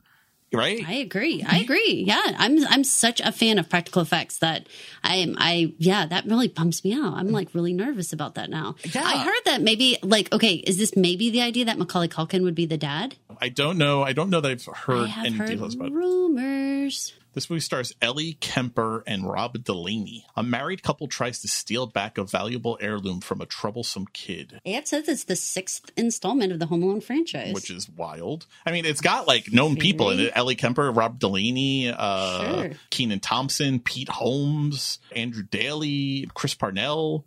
I mean, there's some known comics in this movie. I don't see Macaulay Culkin. Maybe it'll be like a cameo. Maybe he'll just be like... He could be the old man Marley. He'll be the Marley now. Do you know there's a fan theory that Kevin McAllister grew up to be the Jigsaw from the Saw movies? Oh no! Yeah, it's like a viral fan theory that this scene in particular, this defense of the house scene, all these traps, pointed to a mind that would continue to grow up and be broken and disturbed as he got older, and he became Jigsaw. Yeah, no, that's terrible. It is very terrible and very dark and very, very dark. Okay, back to his best traps though. Let's get to some of these. You know what one really gets to me and like visceral, like freaks me out? These are all visceral for me, but which one? You go for it. The nail in Marv's foot, the tar on the stairs. Like I like cry my eyes out when I see that. Like I can't. Maybe I'm traumatized from stepping on too many Legos. I don't know what, but or micro this machines. Was like, Legos are worse. It just killed me. I was like, no. But I was reading all this stuff about how, definitely the stuntman did it. But then also old Marv, actually Daniel Stern wore like these like big plastic rubber feet to do like barefoot in the snow and stuff like that. But then he was actually barefoot when he stepped all over those Christmas ornaments under the window. Fun fact though, those ornaments made of sugar, they were candy. They were not actual glass. But Chris Columbus says you could still absolutely cut your foot on that candy. Oh, for sure, for sure. I mean, I'm sure when he's screaming and going ouchie, ouchie as he walks through that it could not have felt good because there are sharp edges there, and that's going to hurt your foot one way or another. But he demanded to do it. He was like, "I want to do this." Well, and maybe it was his penance for being such a wet blanket at the start of the filming of the movie. He felt like the wet bandit started. He had to redeem himself a little bit. The tar on the nail is definitely visceral, but what happens to Harry with not only the M being branded on his hand. Imagine the palm of your hand, but then he walks into the blowtorch on his head. Now that one was really cool. Columbus explained how they actually used mirrors with the camera to make the fire burning onto his head. So there's like mirror effects that do that. Pretty rad. That is pretty rad. I know. I love practical effects. Optical illusions are the coolest. But there was actually also a fake head, though, that was used to line up with Joe Pesci's head that they actually did set on fire. He kept that head. Columbus kept that head. His office has got to be filled with a lot of stuff. He's got a big sled. He's got a burnt head. Yeah, Chris Columbus. A pretty weird business to have around. Chris Columbus, he's making his own Ripley's Museum is what it sounds like to me. Yeah, right. Museum of the Weird. You mentioned it already with the Legos, but could you identify with Marv and Harry slipping on the micro machines at the base of the big staircase, McAllister staircase? I mean, yes, and it's like a horrible feeling. I can't, again, just stepping on toys in general is like, ah. Now, the paint can trap, my mind can't really wrap around that pain. Like, I think you'd be dead. Don't you think so? If something hit your cabeza that hard, paint cans are really heavy. And they were full. They were not empty paint cans. Yeah. I think you would die, Mike. I don't think you would just lose a tooth. I think you would die. Well, here's the thing. I think so. Someone released a study because when the first rumors of this movie being remade started to surface, I think a group of scientists or a group of doctors came out with some kind of study that basically said Marv and Harry would definitely be dead several times over from the wounds and things that happened to them in this sequence. That really? not just once, but multiple times would probably have died from the things that happened to them. The blunt force trauma of it. Definitely the paint can to the head. Come on. the paint can to the head. I would imagine the zip line slamming you into the side of the house. I imagine a blowtorch setting your hair on fire. Or your scalp. Like, yeah, I mean, you got a brain right underneath there, you know? There's actually a great little bit of continuity that I love. It's right actually after the tar and nail scene. Marv picks up his toys and decides that he's not going to try the basement stairs anymore, and he goes back outside. And the camera doesn't follow him. The camera stays right at the base of the staircase, so we just watch him walk away from the camera and goes outside. And as soon as the door closes, you hear, whoop! And then, like, his head disappears from view from the door. Because, again, it's still icy out on the stairs that he fell all the way down. Remember, coming down the stairs into the basement, he goes thump, thump, thump, thump, thump. So it was just like a little bit of continuity. The stairs were still iced, and he falls again. So here's a little bit of Joe Pesci coming through after the paint can thing. In a movie that is generally family friendly, only has one curse word that actually slipped into the movie. Do you know where? No, where? It's the scene where Marv, the first time he's checking out the house and he sticks his foot through the doggy door and the boot comes off. Okay. Daniel Stern uttered a shit. And it made it into the cut. No one ever took it out. And it appeared, you could hear it clear as day. He says it as he's like looking for his shoe, trying to get it back after it falls off in the doggy door. You hear him say the S word. It comes up on the closed captioning. It's the only curse word that made it into the movie. Because he kind of mutters it, but it's very clear if you're just paying attention to the movie. After the paint can scenes, Harry says as he's going up the stairs vowing to get Kevin, he says, I'm going to snap off your cojones and boil them in motor oil. Whoa. That's aggressive. Yeah. I mean, this is not just like all playing around, you know? I mean, some of this stuff is like freaky and horrible. Yeah, no, there comes a point where Marv and Harry want to kill this boy. And I'm like afraid they are going to get their hands on him at some point. If not for Old Man Marley, things don't end well for Kevin. I think these guys were pushed over the edge. Kevin is lucky to have walked out of this movie as unscathed as he did. Right. But we're still not done. We're still not done because he gets to the top of the stairs. And even though it's a pretty high-waisted tripwire, Harry falls over the tripwire. But that's not the problem for me. The problem was what comes next. Tarantula. I don't like spiders. I don't like bugs. I certainly don't like spiders. That tarantula would have made me poop my pants. Well, Daniel Stern wanted it to be a real sitch, so no stuntman there. That was really a tarantula on his face. He had to just silent scream because they didn't want to scare the tarantula. And so he just had to silent scream, like open his mouth, look like he was screaming, and then they put it in later. Because it was like that much of a concern. See, I read the opposite. I had read that. Okay, so the IMDb fact has it actually the opposite, that Daniel Stern confirmed that, unless I made this up, has it confirmed that the tarantulas don't have ears or couldn't hear, and so and let out the scream. Columbus said no on my thing. The scream that Daniel Stern belts out during the tarantula scene was filmed live on set after Stern was assured by the animal handlers that tarantulas do not have ears. The tarantula's poison was not extracted, as some have thought. This was all confirmed by Daniel Stern in a December 24th, 2015 post on his Facebook page. I don't know what to say. I got my information from Chris Columbus's lips off of the commentary. Well, so either way, spiders are terrifying, and I actually understand why he takes a crowbar to Harry's chest over and over again. Though how pathetic is it when Harry is like, Marv, what are you doing, Marv? What are you doing with the crowbar? It's the worst because you know it's coming. These bumbling fools, you know it's coming, Caroline, and they're just the worst. It's bad. Very bad. We're almost done. What do I say? What do you say what do you think if I say cut zip line? You're a fan of zip lines. What do you think of the I'm a fan of zip lines. The fear of them being cut while you're in mid zip. You know what? That scene actually, that's not what caught my eye or ears. It's after Kevin goes and then Marv says maybe he committed suicide. Dark. That's an improvised line that Daniel Stern comes up with, which makes it even worse in some ways. It was weird. I was like, for a kids movie, who says that? But that again, this isn't really all kids. No, it's definitely it's a family movie, but it's not a kids movie necessarily. I agree. There's those weird moments where you're like, that's a little much. I feel like Harry even looks at him like, wow, that's really dark. Whether it's Joe Pesci or being like, wow, or it was just him in character as Harry, he looks at him as like, seriously? That's where we're going with this? Right.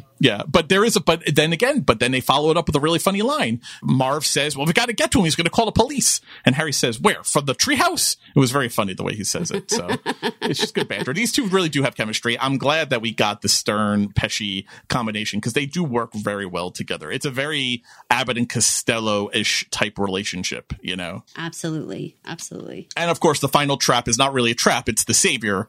It's Old Man Marley smacking the wet bandits about the head with his shovel. I love that there was like finally an adult who was on Kevin's side. We needed that. Yeah, and was there for him and must have been watching him for him to come into the Murphy's house. He must have been keeping an eye on Kevin, which is reassuring. Yes, it makes me feel better about the whole thing, honestly. Makes me feel better about the whole thing and makes you think that maybe he was trying to keep an eye on him the entire time. I think he was. All those different times, maybe he doesn't run into him so much as he maybe is also going to the store, but he's keeping peepers on him. Right. Maybe realize that there's this boy there and I know his family left because old people are up very early. And I'm sure he saw the airport vans knock over the lawn jockey. They're right next door. So, yeah. So watching this for the very first time, I realized that Old Man Marley was probably keeping an eye on Kevin, an active eye on him, not just coincidentally running into him. And it's the only way you could really explain that he pops up into the Murphy's house. Hey, we talked a little bit about Kevin is a creative and he's a tinkerer. How smart was it of him to call the cops and say that it was the Murphy's house? He had a whole plan that this thing was going to end up at the Murphy's house. What did you think of that planning, that forethought? I think that it was clever as anything, but also I think he already knew that the police had been called to his house. Remember? So I think that it was smart to do that because, they might have thought, oh, we already went out to that house. There's nobody there kind of thing, So super smart to make it be the neighbor. Oh, that hadn't actually occurred to me. I assumed that he wanted it to end at the Murphy's house. Well, because I think naturally the course had run. He had done everything in his house. Well, yeah, of course. Plus, remember, he does have that throwaway line early in the movie when he comes outside and the wet bandits are in the middle of robbing the Murphy's house. He says to himself out loud, I thought the Murphys went to Florida. Which is funny because people thought that the McAllisters went to Paris. So he probably put two and two together that the Murphys did go to Florida and the wet bandits probably had robbed their house.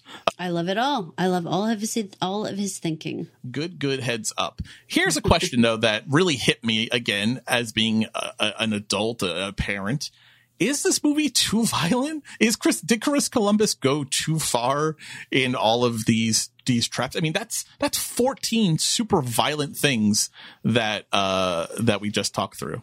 I don't think so because I think that they're a fun mix of something that was very unbelievable. I don't think a kid would necessarily set up the blowtorch, but stuff like the micro machines or, having your brother's scary spider, that kind of stuff, that's believable stuff. So I think it was a good balance. If everything was as extreme as the blowtorch, I would say, over the top, but they tempered it. There was actually one trap that we didn't mention, and I actually didn't mention it because it turns out to be Chris Columbus's least favorite because he actually thought it was too soft. It wasn't violent enough. Do you know which one it was that we didn't mention?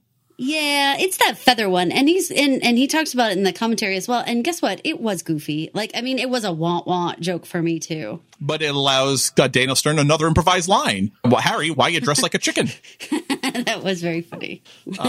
So good improvisation. Can you imagine being on set like that and being that with it, that you would actually comment like that? That really makes me laugh. Good on them for being so in the moment and loose to just say lines like that. Can you imagine being Joe Pesci, who's already a little bent out of shape, that this is not the level, that this isn't a Francis Ford Coppola or a Martin Scorsese film, the authorship that you think you're entitled to, the level of thespian acting that you're expecting of someone of your talents, and you have to play flypaper on your face covered in feathers?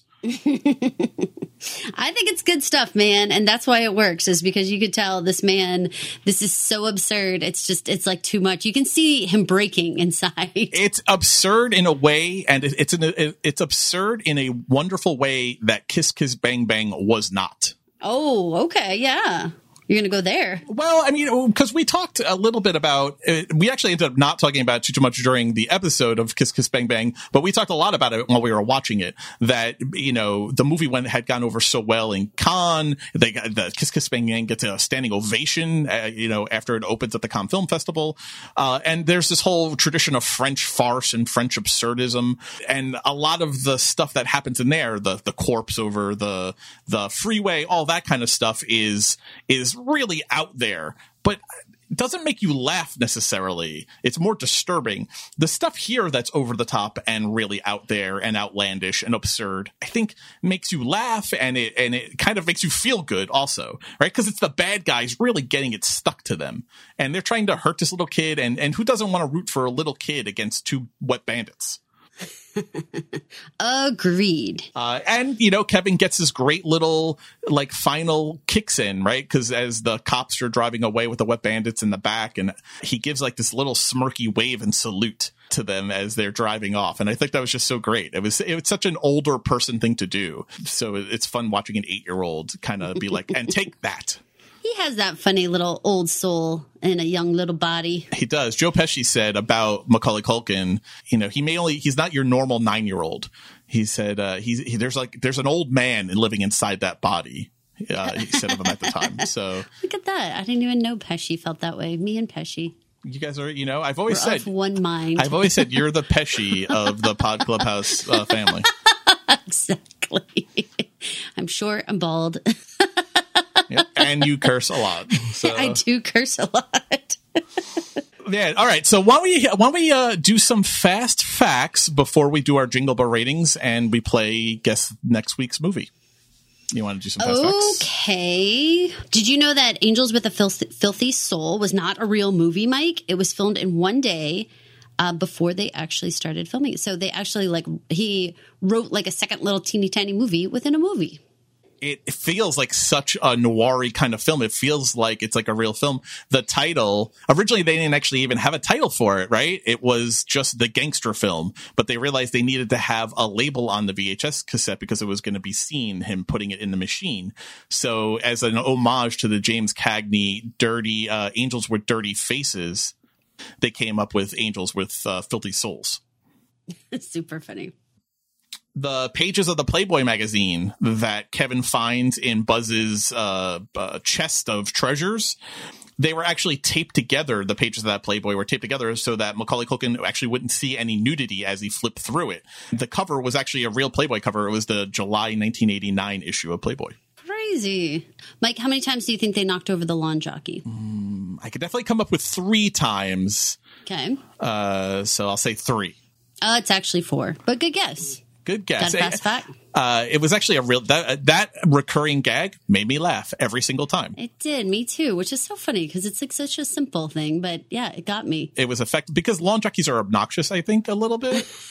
So watching it get knocked over, it was like the people driving up to their house didn't have enough respect for this thing to not hit it. See, and I take it like the feverishness of the season. Like everybody's always in such a freaking rush that they just bash into it. Well, the Little Nero's Pizza guy, when he comes raring down the street, that whole sequence made me laugh this time for the first time. Again, because appreciating as an adult, just the idea that because he has to get there within 20 minutes or it's free, and we know it's $122 that he's looking to collect. He doesn't want to eat that money, and he's coming like Meatloaf's Bat Out of Hell coming down the street into their driveway. So yeah, it made me laugh really hard. Just filming scene wise, just because it's always interesting how movies get filmed. The scene where Kevin buys the toothbrush, where actually steals the toothbrush, was actually the very first scene that was shot for the movie. And the Murphy's basement, the underwater basement, was actually the final scene shot for the movie. And that underwater basement was actually filmed inside the pool at the New Cheers High School where they filmed the majority of the interior shots for the movie. They actually built a basement set in the shallow end of the pool with stairs coming up out of it, which become the stairs that he finds the wet bandits waiting for him at the top of the stairs. That was actually shot wild, right? And then the whole thing is set decorated and everything, but it actually takes place in a pool at this high school. That's so fun. So you know how the car breaks down when the Santa is getting Catherine almost home? After he gives out Tic Tacs like everyone gets for seeing Santa. So here's the thing. Santa's car really broke down. It really did stall. That was not like a purposeful thing. It just happened. And so they just went with it. I love that. I love that. That was a real jalopy that Santa's helper was. It certainly was. Now, how smart is this movie to handle the Santa question? I'm old enough to know how it works. You're not Santa, but I know you work for him, and so can you get a message to him? I love that understanding of Santa Claus. Me too. And it's what, again, keeps this in the fantastic Christmas movie you can watch over and over again with any age person with you. So this is a little bit of the practical magic of the movie, and how did they do that? So there's this scene where Kevin almost gets run over by the wet bandits. He's walking on the street. He's feeling down, right? Because he had just stolen the toothbrush. He says, I'm a criminal. And the wet bandits almost run him over. And if you remember, they basically stop the front of the van right at Kevin's nose. Do you know how they filmed that? No. They started with Kevin or Macaulay Culkin and the van nose to nose, like the end of the scene. And Macaulay Culkin walks backwards. The van backs up. That's how they recorded it. And then what we see in the movie is that scene filmed, rolled backwards. Very cool. I love practical effects. And that way, it was a safer way, so Macaulay Culkin doesn't get run over. Very safe. Before you start thinking about your jingle bells, because we're just about done, one thing we didn't really hit on was the very final scene of the movie. So it goes back to the beginning of our conversation about how Chris Columbus, when he took a pass at the script, he added in Old Man Marley, and he added in kind of the really Christmassy themes that were missing from John Hughes's original script, which was just more of the quote was a boisterous comedy. It didn't really have the family themes that would come to take up a large part of this movie. Aside from the violence, this movie has a lot of heart in it, and Chris Columbus's additions added that.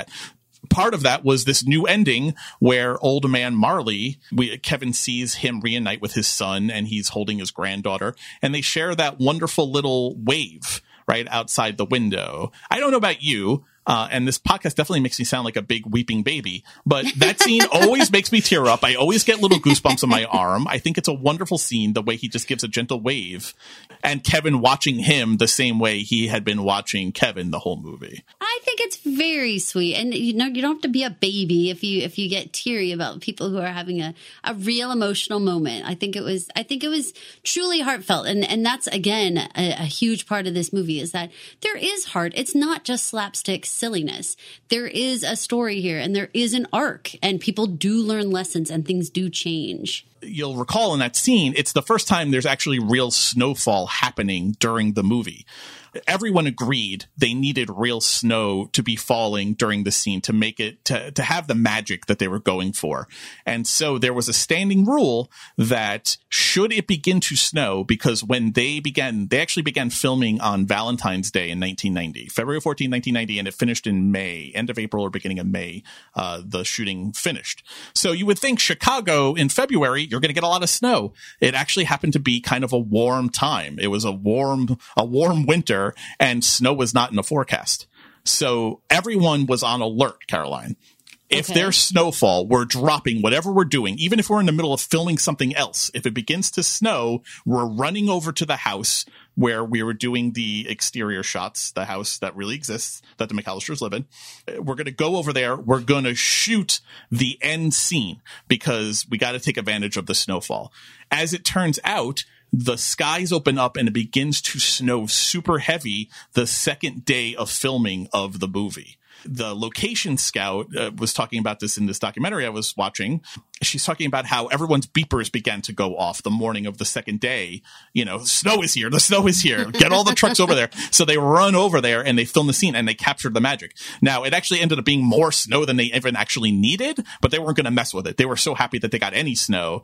But to augment it, they actually used mashed potato flakes to augment the actual real snow. The problem was, after a few days, the mashed potato flakes kind of turned yellowish green and began to give off a horrible smell. So, Nice. so they got the magic and it worked out well for purposes of the movie, but not so much for the cleanup afterwards. That's very funny. Practical effects gone awry. It happens. I have one more fast fact. Do you have another one that you want to give us before we go into Jingle Bells? So in May 2011, the house in Illinois used in the movie was listed for sale at $2.4 million, and it actually sold for $1.585 million. Can you believe it? That's amazing. I mean, that house is gorgeous. Honestly, for as big as it is and as large a yard as it has. It was up for sale even more recently than that. Yeah, there's something to do with this family. This family that was actually that owned this house. This was the third time they were actually approached by a John Hughes production to use a house they lived in. John Hughes had a thing for this family, and because of varying things. One time they had a house on the market, and they didn't want to take it off of the market for the film to shoot. It wasn't Home Alone. It was a prior film. They didn't want to take it off the market for the amount of time it would have to be off for them to shoot the movie there. So they turned them down. Then one time it was this new house, but they were doing renovations to it. They had to reject John Hughes's production offer again. Now this was the third time was a charm. They approached this family and they finally were able to get there and film their house. So that's crazy. Yeah. Actually in recent years, I don't know how many years ago, but for some years now, the house has actually been blurred out, and the Murphy's house and some other houses in this neighborhood have been blurred out from Google Maps because the traffic, especially during the holiday times, becomes unbearable. People clogging up the streets trying to see the Home Alone house.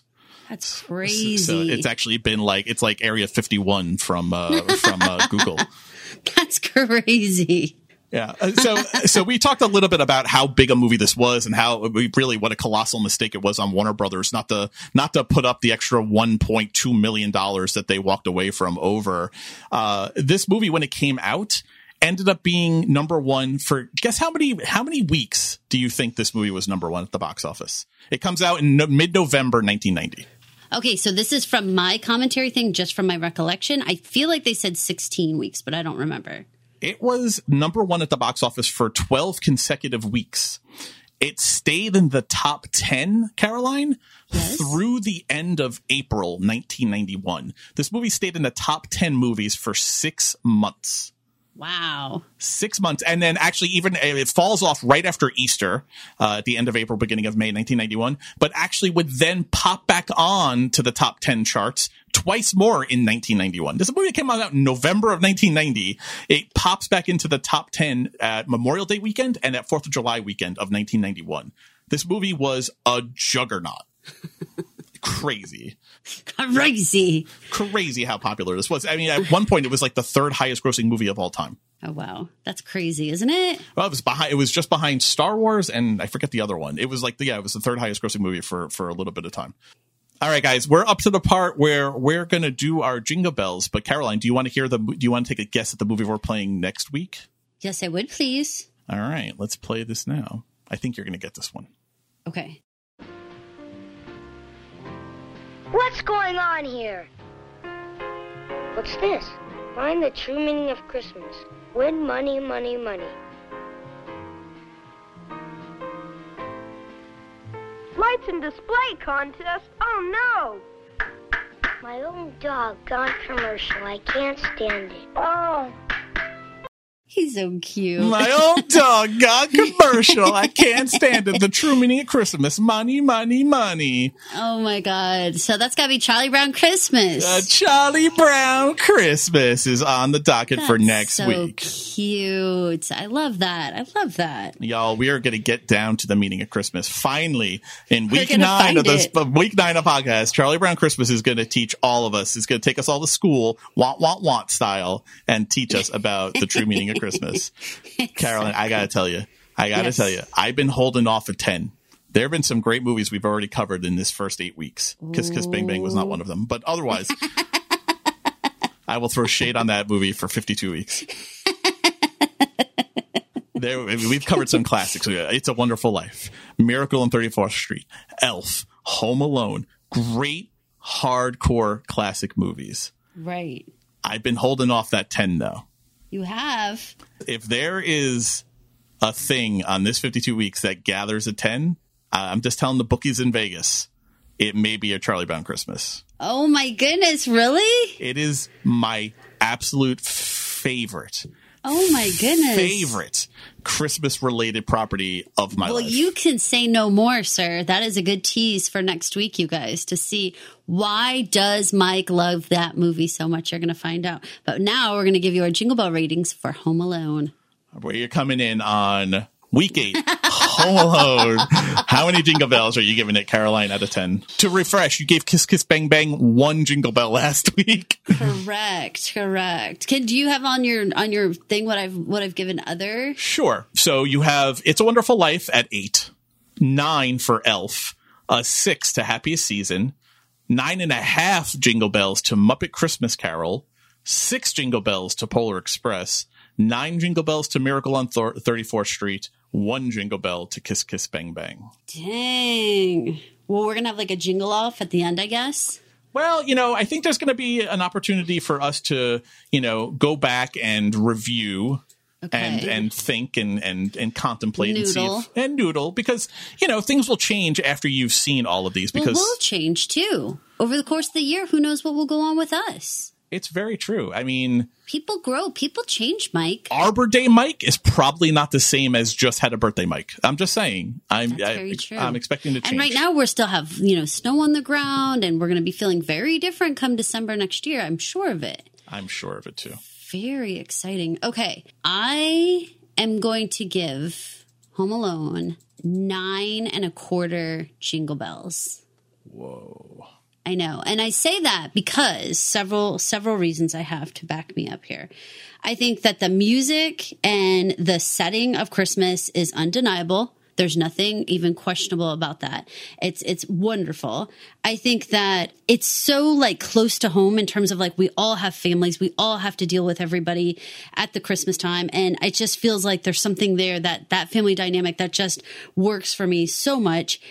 Kevin's like resourcefulness and just how funny and likable and everything he is. Like, again, like your grandma could watch this and be cracking up, but also your little kids can be watching this. And that you can't say that for every movie. I mean, this doesn't go over anyone's head, but yet it still has enough complexity to keep you in there. That's a 9.25. So I expected to not rank this higher than, at best, even with Elf. Because in my brain, before going and sitting down and rewatching this and diving back into it, in my head, I like it on the same scale that I like Elf. A Christmas movie, a modern Christmas movie that I can watch over and over again, always enjoy, and always get something out of, and doesn't feel stale to me. I gave Elf a 9. I'm going to give this a 9.5. And I'll tell you why. Okay. After sitting with it and watching it again, this movie is 31 years old and still feels as relevant today as it did in 1990. 43-year-old Mike appreciated, maybe even more so than 12-year-old Mike did at the Quartet Theater in Flushing, Queens, watching this movie. It holds up. It's not stale. The movie is really wise in how it doesn't unnecessarily date itself. It doesn't rely on technology things, the practical effects, all of it aged well because it was all done in front of the camera. And I think that makes a big difference. And I think I appreciated it, and it amused me. The stuff that I remember being funny, I still found funny. The stuff that I remember finding touching, I found even more touching. Oh, because now you're a dad and you have that side as well. Yeah. And, as far as a Christmas movie goes, I think this is hitting a lot of the things that we're talking about. It has family. It talks about the importance of family. It talks about the importance of reaching out to others at Christmas time. The way Old Man Marley and Kevin help each other and make each other better and help each other heal. We didn't even talk about it. There's a whole theory with Old Man Marley. The beginning of the movie, his hand is gnarly and wrapped in bandages. As he interacts with Kevin, the gnarly hand wound heals over the course of the movie. So when he shakes hands with Kevin, the camera zooms in on the back of his hand, and it's just now a Band-Aid. At the end of the movie, when he's holding his redheaded granddaughter and he's had this reunion with his son, his hand is completely healed, and it's only the next day. There's a very literal healing going on here. I mean, talk about goodwill towards men. This movie's got it. It's got imagination. It's got wonder. It's got magic. It's got family. It's got heart. And it's got belief. And it also has a little sprinkle of spirituality in this one that we didn't get in necessarily the other movies. Going to church and having that element of belief in each other and a belief in a higher, universal, like the mom was saying, this is Christmas and it's the perpetual season of hope. There's something about that feels very spiritual as well, which we don't get that in all these movies. We don't get that layered into Elf. Even Elf isn't as a Christmas movie as Home Alone is. Elf is a great family movie and definitely speaks to family and all that, but is not as entwined around Christmas, which is odd because it is about an elf and Santa Claus's, whatever. But I feel like Home Alone is more centrally tied to Christmas and the joyous themes of Christmas, maybe only surpassed or equal to Miracle on 34th Street, which I think has at its very core tenets the frame of mind of Christmas. Agreed. All right. Well, we did fantastic on this one. Yeah. Really happy with this one. This was a really fun one. I was looking forward to it. And I don't know about you. It paid, some things don't age well. And I'm always worried when I go back to revisit things from my childhood if I'm not going to like it the same. This one, I think I ended up liking even more. I agree because I think I can enjoy it now on all the different levels because I know how frantic I would be being that mom. First time I saw this, I didn't think anything about what it would be like to be the mom. I was thinking about, setting up my traps and whatnot. So now I'm I can think about it from all POVs. And when you get a little John Candy, it's just the icing on the cake. Polka, polka, polka. This is Caroline. And this is Mike. Thank you for listening to the 52 Weeks of Christmas podcast. Don't forget to go to Apple Podcasts or wherever you listen to podcasts and rate, review, and subscribe. If you can leave us 5 stars, that would be fantastic so that we don't have to leave you home alone. Kid! Oh my God.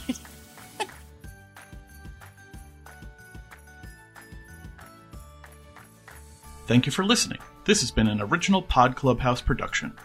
Pod Clubhouse is a podcast network dedicated to encouraging collaboration among podcasters and friends to bring a fresh voice and diverse perspective on a wide array of content. Please visit and leave a comment for us at podclubhouse.com. Rate, review, and subscribe to our podcast feeds on Apple Podcasts. Follow us on Twitter, Instagram, and Facebook. You can find us at Pod Clubhouse. Our DMs are always open, and we'd love to hear from you.